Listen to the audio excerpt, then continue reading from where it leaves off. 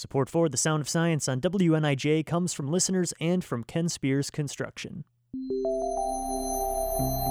This is Jeremy Benson from NIU STEAM, and we're back with The Sound of Science. Today we have our third episode with Dr. Sachit Butel from NIU, who's going to be talking about agent-based modeling. Today, we're going to talk specifically about how agent-based modeling and robotics can work together to create some interesting opportunities. Welcome back, Dr. Butel. Thank you, Jeremy. So tell us, what is human swarm robotics? So robots are ideally suited for doing tasks that are tedious and repetitive. For example, monitoring the Great Lakes for invasive species or searching for a missing target in a large park. What a single robot can do, many robots, or a swarm of robots, can theoretically do better and faster. However, this system now becomes deviously more complex. Humans are great at searching because they possess prior knowledge about the environment and perhaps even the target.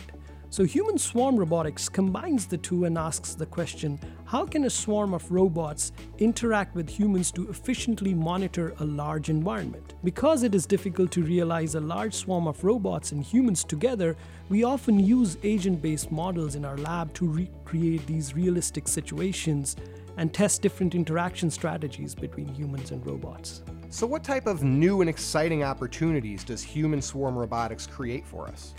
The human swarm robotics creates new opportunities for humans and robots to work together to achieve unprecedented goals. One example of this is citizen science initiatives, where one can visualize humans working together through a large fleet of robots to monitor lakes, oceans, and even extraterrestrial planets. Well, thank you so much for joining us for these last few episodes, and thank you all for listening, and please come back and join us next time on The Sound of Science on WNIJ, where you learn something new every day.